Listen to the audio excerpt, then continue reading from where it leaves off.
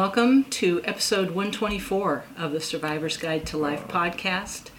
Last time, episode 123 was called Hope in Action, and what we were talking about that day was a key principle out of Transformative Resilience, a book that we've talked about in the recent past, written by the Marstons. And the point that we were making is that to get through hard times, and the point they were making, to get through hard times requires taking action. It's not easy, but the alternative is to get stuck. And when things get difficult, we need to stay open to possibilities and take action. And that's exactly what happened when we were taking care of Lynn Bernstein, and she needed to be cared for around the clock, and we wanted to do it at home. And we really didn't know how, but we were determined to learn.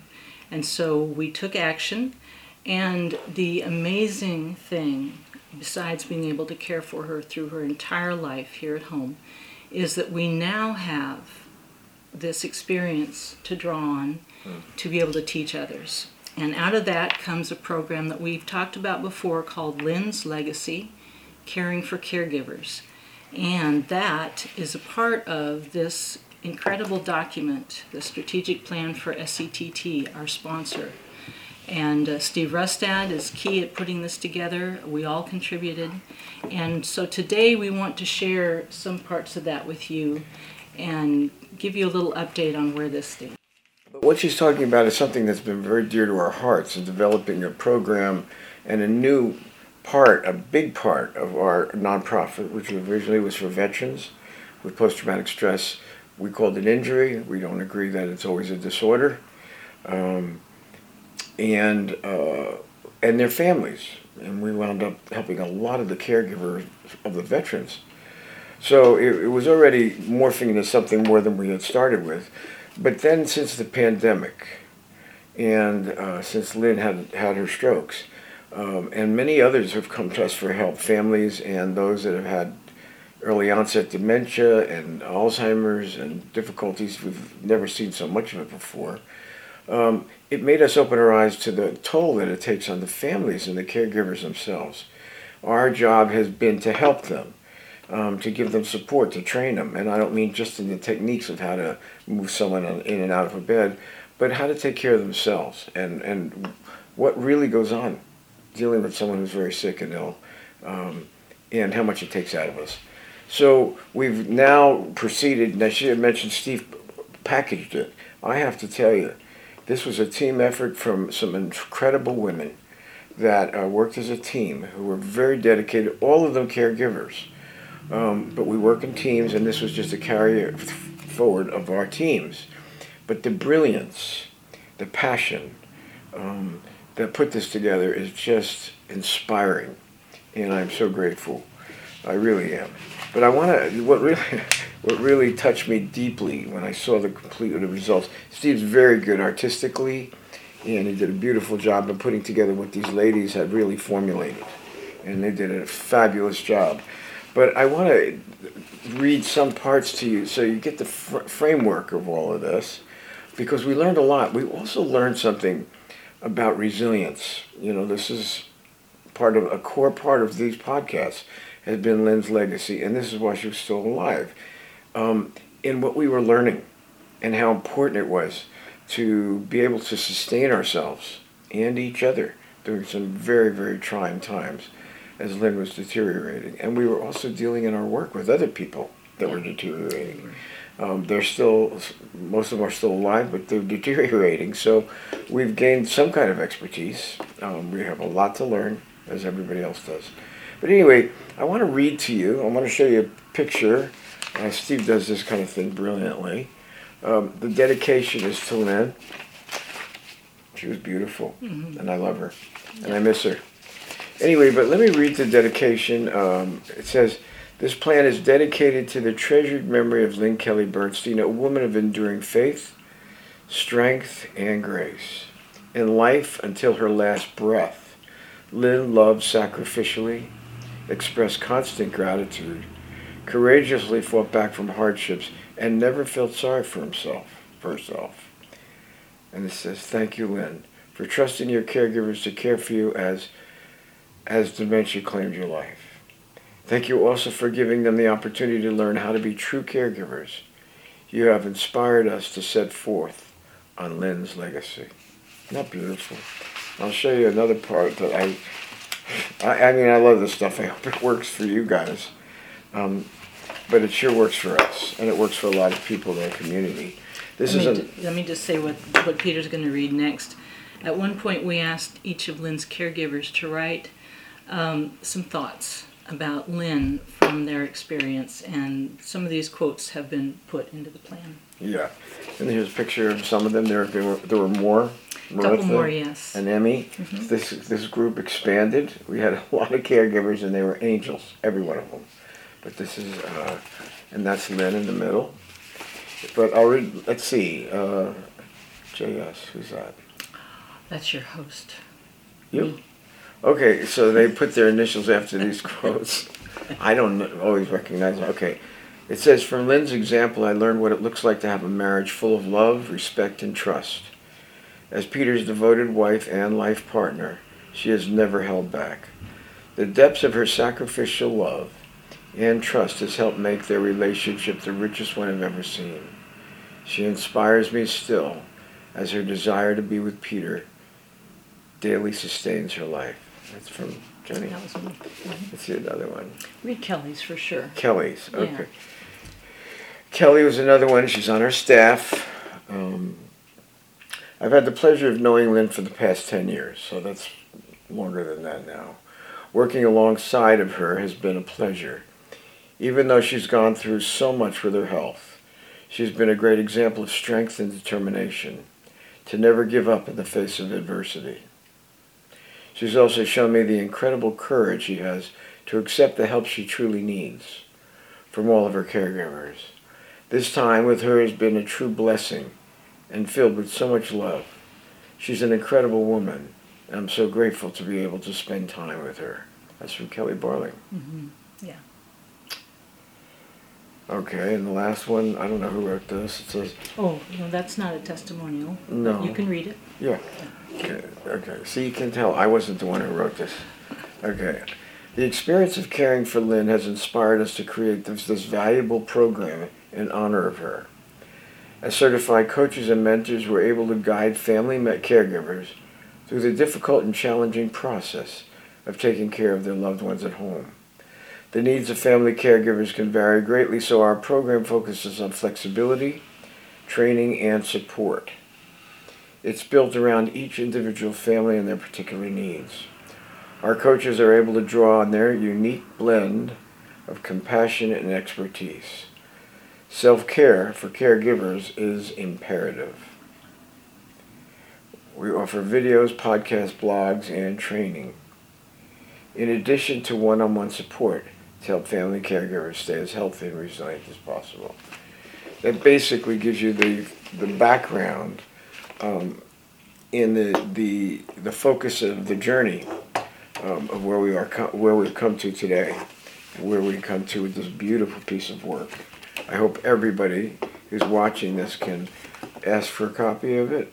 We can email it to you. You can email it to you. It's beautiful. It's inspiring, and it's very educational, by the way, because they've included a lot of resource material, not just on the specific of training, but more or less on the background of what caregiving and what caregivers go through.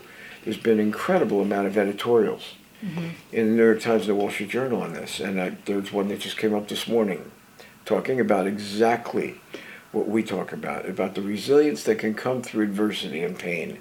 Yes. Thus, the Marston book. Whoop, the wrong one. This one I marked up, sorry. It's a little bit. Yeah, the new ones look better. Yes. But anyway, the Marstons also talk about things that we talk about and live by, about taking the difficulties of adversity and challenge and not seeing them as a defeat or a failure or something to run away from, but it's something to engage with, something to reframe as an opportunity to grow and to learn, to be creative, to do new things, and to see it as really positive possibilities. Now, in the midst of adversity, we're not talking about la la land looking like, oh, everything's wonderful.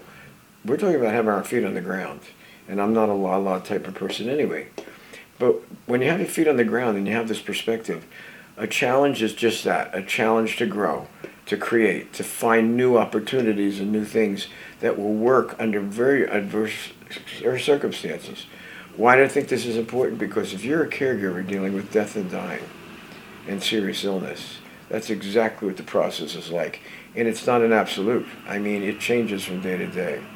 And what a good caregiver has to do, or a team, which we really support and develop, is how to find new ways to deal with difficulties that are just arising every day. And they're not repeats necessarily, it's new difficulties. And it takes a lot of creativeness. It also takes good leadership. And the Marstons talk about it, and so do we. I want to say how we are here. Yes, I'm the boss. Don't get carried away with that, because I'll tell you why. Because I have teams of people around me that are so capable in their own right that putting them together is much more brilliant than I could do by myself. I can inspire them. I can put them back on track when they get a little off track. But generally speaking, they're self-led in the sense of as a team. Jenny oversees a lot of the teamwork, and she's also a really smart girl. Not only beautiful, she is smart. And she's very good at this, about how to lead, how to keep people on track, how to speak to the truth of something that needs to be dealt with. So, and every person that's on our caregiving team has leadership capabilities in their own right. Mm-hmm. And we really, as a leader, we really reinforce bringing the best out of our team members. It can work in organizations with employees. A good leader is not the old style anymore, trying to control everything and having an absolute end result or dealing with the bottom line as far as numbers. We're talking about what does it take to really be resilient in this day and age when things are really changing all the time. And now I can speak about it to everyone.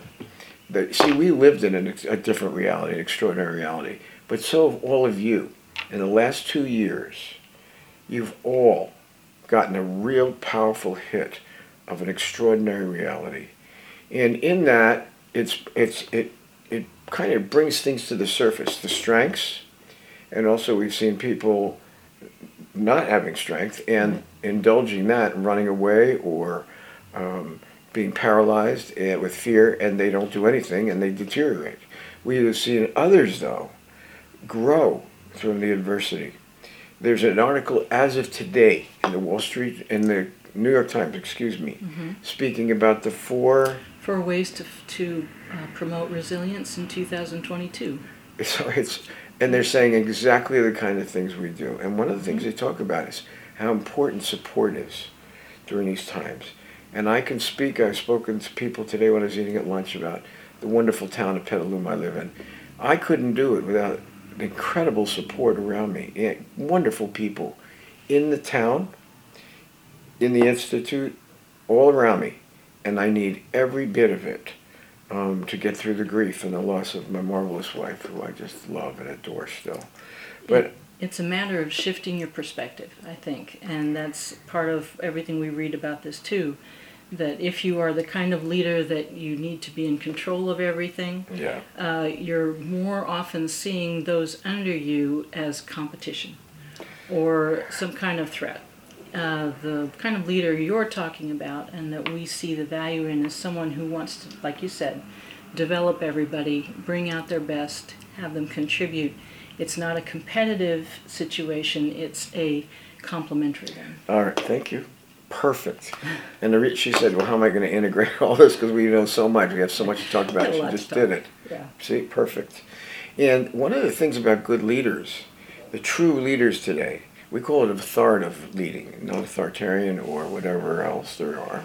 It's not permissive, but really what it is being a human being first and having humility. The old model is very ego-driven by a lot of the leaders and for power and control. And they're not really thinking about bringing the best out of their employees, I'll tell you that, because that would be too threatening.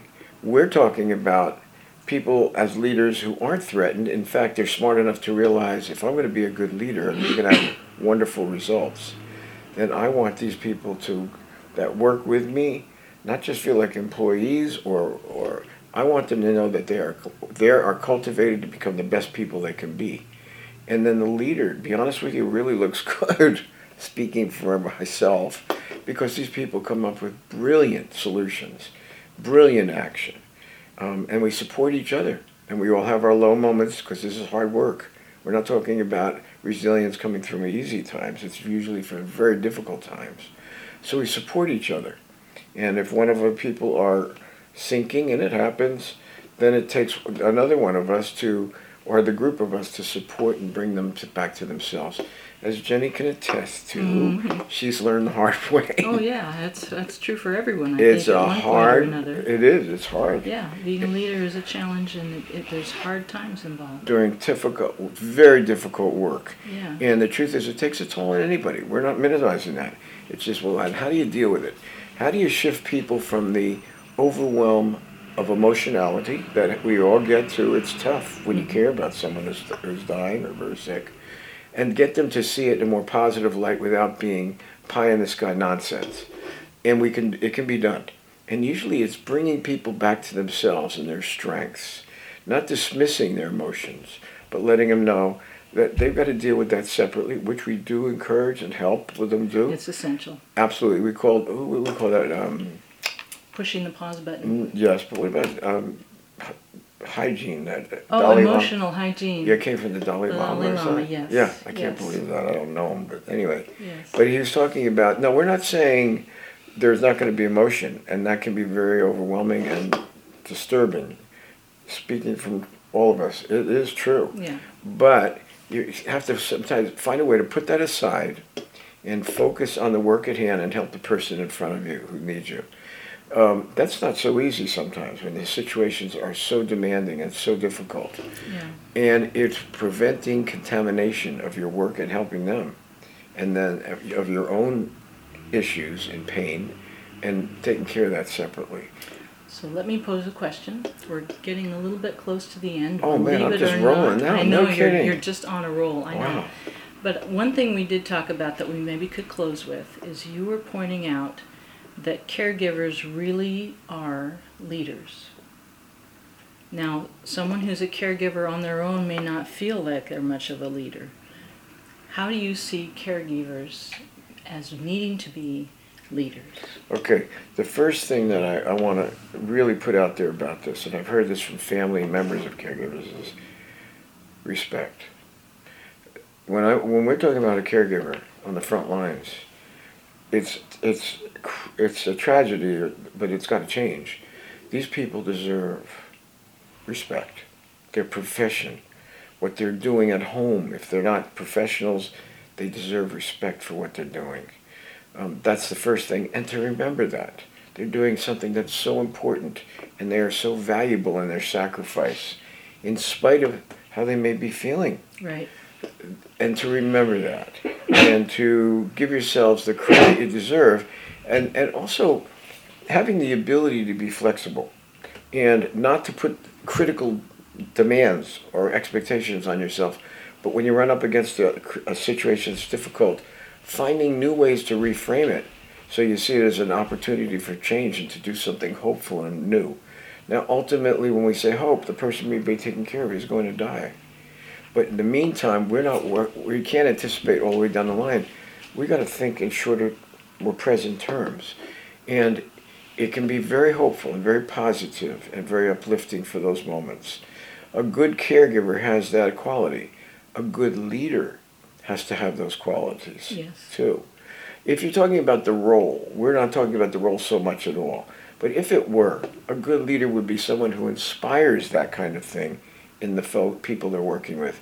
Now, in our teams, I would say leadership changes at times. Oh, yeah. And helping each other, and all of a sudden somebody else becomes a leader and can bring their strengths and perspective where other people may be faltering. It can change. That's a team approach, and it's very effective. Mm-hmm. We're also talking about encouraging people and ourselves to move forward, not to fall back and look for doing things that used to work anymore, because that's one thing that, unfortunately, you can't always do. No. In fact, most of the time you can't. For those people that want to run away because it's too overwhelming, and boy, you and I have been called in as consultants to see that, where caregivers just can't, they're burned out, they want to run away. We've seen it with other folks that find this to be so overpowering, and they become so frightened and paralyzed, they run away. Right. In the face of the need to go forward and engage and help, they disappear. That's also something that a team can work to Can prevent. help someone to kind of short circuit that reactivity and to remind them of their strengths and help them work through whatever's coming That's up. right. This is kind of an overall picture of a very difficult reality. Why do I think it's super important now? Because in the next decade, the need for caregiving is going to grow exponentially. The profession of caregiving is the fastest growing profession and vocation for the future. And it's happening. It's going to be fast because a lot of the baby boomers are getting over, we're getting older. Yeah. So you're going to see much more of this. It's going to be a lot more pressure on families and professional caregivers. And we're going to have to come up with training that we have and our program has.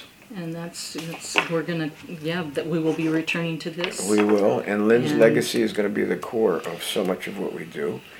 So we want these podcasts to reach as many people as we can. We want to support those people that are in the field, on the front lines.